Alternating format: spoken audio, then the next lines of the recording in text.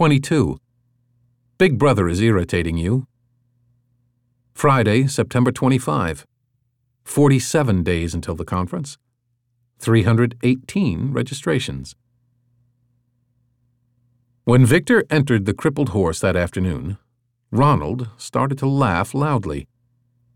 Victor followed his gaze to the advertising screen and noticed a commercial for hair regrowth treatment. He involuntarily ran his hand over his own thin hair. He stopped and watched the whole of the subsequent ad for the new online TV channel Instinct News before joining Ronald. Except for the two of them, the bar was completely deserted. The sound of the commercials sounded hollow in the large space. He was just sitting down when the door opened again and Dick came in.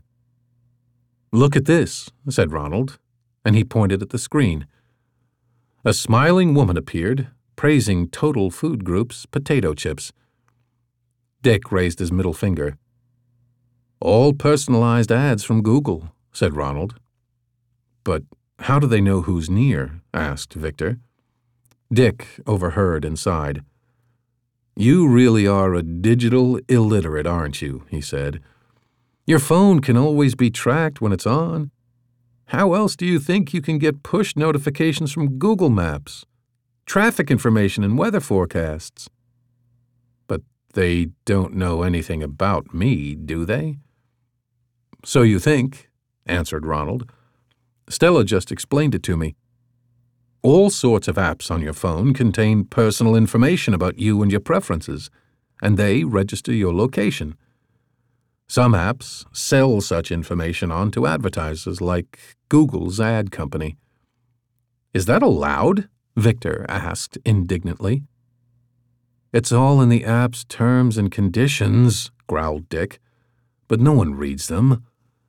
Google can even link this information to your recent searches and visited websites, your Gmail inbox, and your diary." "Exactly," said Ronald. "Based on that information, they offer ads which should match your needs at the time." "In the same way it already happens online?" asked Victor. "Even here inside our favorite bar? Horrible!" He turned his back to the screen. Dick said, without much enthusiasm, "It's pretty ingenious." "But is this what we really want?" Ronald asked, pointing at a commercial which had just started, advertising laxatives. Victor laughed, but fell silent when Dick responded gravely, "Maybe I ought to buy that stuff. I'm completely clogged up with stress." He rubbed his belly. "I can't show my face anymore on social media.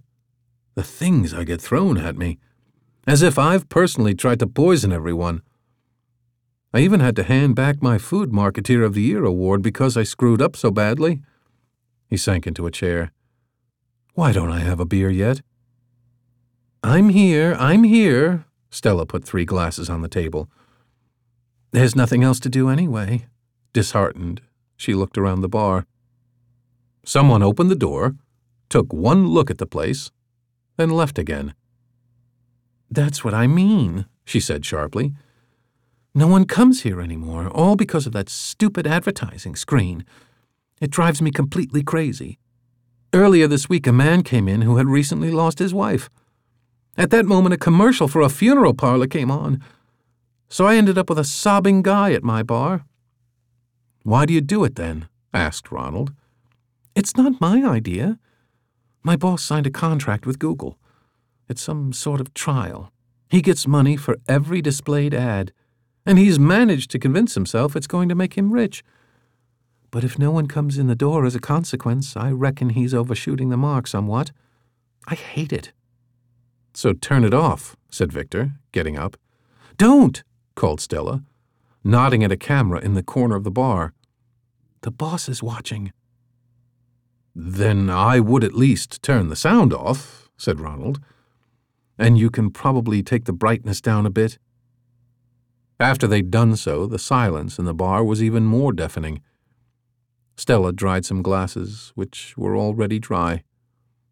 "Come and join us," Victor said to Stella. "Sit down for a bit." She nodded at the camera. "Can't. He sees everything.